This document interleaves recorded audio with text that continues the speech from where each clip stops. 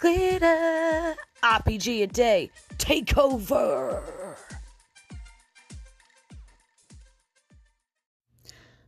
Frame. So I guess there's the traditional frame of a picture, and then there's the I've been framed kind of take. I find pictures kind of fun in RPG.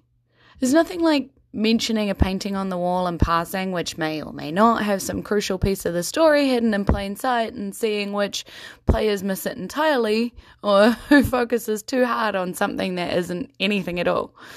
And those moments of play really make me laugh as a GM. I've been working on framing people in my latest one-shot homebrew too. It's called the Pinebridge Slasher. It's a murder mystery type of thing, and I obviously don't want people to guess who the big bad is too easily, so I've had to give lots of people motives and motivations as red herrings, so that the players have to really concentrate to find out who really did it, leading up to the fight with the big bad, because if they figure it out too early and fight them too early, well, I'm not sure how exactly I'd feel the rest of the time. There's also the way a story is framed, I guess, like how the pieces fit together into a neat package with twists and turns and moments of big gasping reveals, but with still having a clear beginning and ending and middle. You know, it's hard to do that with Cairo when I don't actually know what happens next most of the time, let alone how it ends. Maybe Cairo will be able to see the frame of the story before I can. Let's go see, shall we?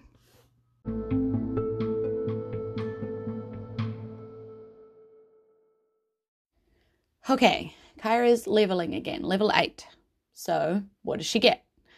Well, first, she gets an ability score improvement. So let's do that first. I usually look at what they are to see if there are any uneven scores, because modifiers change when they move to even. So if there were 2 on uneven, I might use my 2 points to even them both up. But I only have a 13 for con, so that's not a high priority. Wisdom is the druid's main stat, and again, I could pump both points into that. I think that's what I did last time. That would max out her modifier, because you can't go over 20 as a +5, which would be pretty cool. Or I could pump both into Dex, giving her an AC bump of +1, making her a little harder to hit. Think I'm going to go with Wisdom at this point and just max her out. Then it's just done. The next thing Kyra gets at 8th level is improved wild shape. This means she can now transform into anything CR1 or under, including brown bears, dire wolves, and giant eagles. Yep, Kyra can now fly, and you bet your bottom dollar that's going to come up. So we're back to spells. We get 2 more to prepare and 1 more 4th level slot, but I feel like choosing 2 4th level when she only has like 2 slots wouldn't be as helpful. So I'm going to roll to see which level she chooses from, and then I'm going to roll on what spell type, and then we'll roll on which one. So sorry if this goes a little slower. I couldn't be bothered prepping for every option because there was just so many variables. So be thankful that you get this live, I guess. I did seriously consider rolling off the recording and just telling you, because I have a feeling this is going to go horribly and there's just going to be like dead air you're listening to, but I'll try really hard to make sure that that's not a thing. Okay, so first we're rolling 2d4s for which level? Okay, and we're getting 3 and a 1. So first level and 3rd level. I did prep which ones I needed to roll for each level. So I know for first level, for instance, it's a d6, and for 3rd level, it's a d10. So let's just roll those dices. That doesn't really make any sense. Okay, so for first level, I have 1, which was enchantment. So let's go back and look at which symbol is enchantment. Okay, yeah, that's that one. So we've got animal friendship or charm person. Well, animal friendship she kind of already has in lots of ways, but you know, like, let's just see the dice say, okay, well, they said animal friendship. She already has it in her ring, but that's just how the dice fall sometimes. Okay, so the other one was, oh God, I picked it up. No, it's all right. I picked it up and put it down the same way. It was a 9. So that's abjuration in 3rd level. So which is the abjuration? Okay, cool. So that's that little symbol. Again, there's only 2 of them. There's dispel magic and protection from energy. So I'm going to roll a d4. 1 to 2, 3 to 4.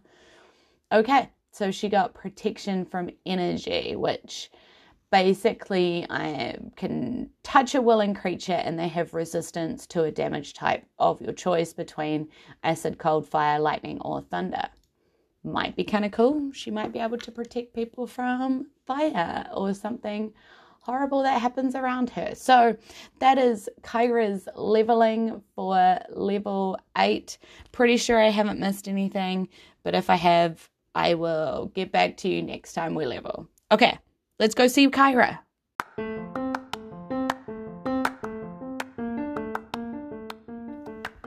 She knew they must be getting closer to Castle Valefall, because the houses alongside the roads started to get closer together. There were more people around watching this march of soldiers. She'd lost track of how long they'd been walking along, but the sun was starting to set, so they'd been travelling at least a day. No one had spoken to her other than Sweetapple, and she hadn't been given any food or water, so she was starting to feel a little woozy. They were starting to get used to it, though. They had stopped really worrying about her at all. Honestly, she had been considering reaching out to Sweetapple to take control and make a break for it. But if anyone knew she had accidentally fallen into the middle of, it might be the king. So she was waiting. Kyra was getting a little sick of being bounced around in her own life and feeling like she had no control. She was thinking about her options and what she was going to say when asked. And now was the time to take action after all. She was tasked by her own god to stop the black wolf with the silver-starred pelt from destroying everything she loved. She was going to need help from other high places. She felt like the story was coming together in a clearer picture. Like a puzzle, she could feel the pieces were beginning to fit. She understood what she needed to do, who she was fighting, and why. The only part she hadn't figured out is how she fit within this frame. She could just not understand. Why her? She was just a simple elf from Felwood Forest. She was so boring even her parents had forgotten her. The only thing that made people take a second look at her at all was the blackened star of skin on her face, and that had brought nothing but trouble.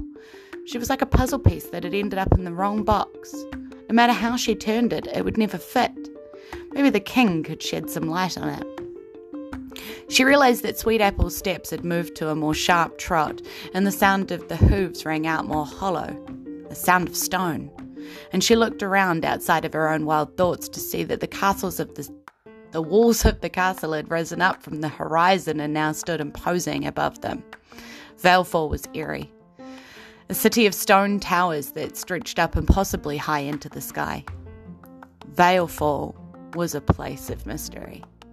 There was rumours that a past queen had declared herself to be a goddess and had tried to place herself in the sky with others. You could still see the blackened stone stretching upwards from where the gods had sent their warnings. And she shivered. Why did Sylvanas need her? The gods had their own power.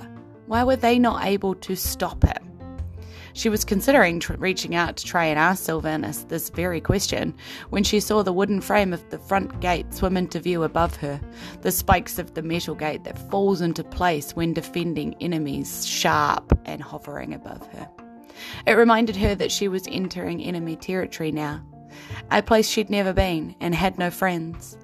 Here she was in a world of stone, and when she reached inward, she felt none of the usual warmth of the nature that always surrounded her. Here, she was terribly alone. Sweetapple was taken sharply by the harness, and the horse sheared from the grab. The soldier cried out, "Stupid horse!" and she heard the thump of his hand hitting out. She frowned in quick rage at this treatment, and she knew she couldn't let it stand. Kyra pulled a small seed out of her pocket quickly, crushed it in her fist and threw it out towards the soldier, whispering, "Gust." I'm going to give the soldier a save. So he's going to be a guard from the DMG. And I looked that up. His strength is a +1 for that. So, and it's a DC 15 save for Kyra's spell. So let's roll. Okay, that's an 8. So +1, 9. That's fail. Sorry, nameless NPC. The soldier went to grab the reins again from Sweet Apple as he huffed in fear, right as Kyra's spell caught him in the chest. He went flying across the courtyard, smacked heavily into the stable wall close by, and fell face first into a pile of horse apples. The kind the horse makes, not the kind they eat. She could hear Sweet Apple braying as he tossed his neck around and reached out quickly to pat his flanks before wrapping the rope tight around her wrists again. She knew even without casting Speak with Animals that Sweet Apple was laughing. Worth it, she thought as she watched him try and stand up and slip in the manure once more. She could hear people talking about her now. Take the prisoner to the cells, don't let her escape, and don't damage her. The king wants to see her soon. She processed that. They didn't want her damaged. That meant talking first, at least. She nodded. She would play along for now, because talking was what she wanted to do too.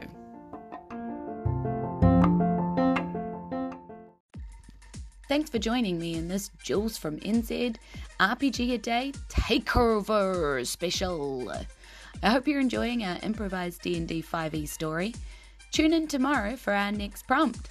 Thanks to my gems, KP, Bobby, Shell, Scott, Glenn, James, and Jason. And a big thanks to everyone listening. I don't know if it was Aotearoa New Zealand or Roleplay Games that brought you here, but I'm super glad that you've stopped by. We'll be back to New Zealand episodes in September because August is for RPG. E nohora, ka kite anō. Goodbye and see you again soon.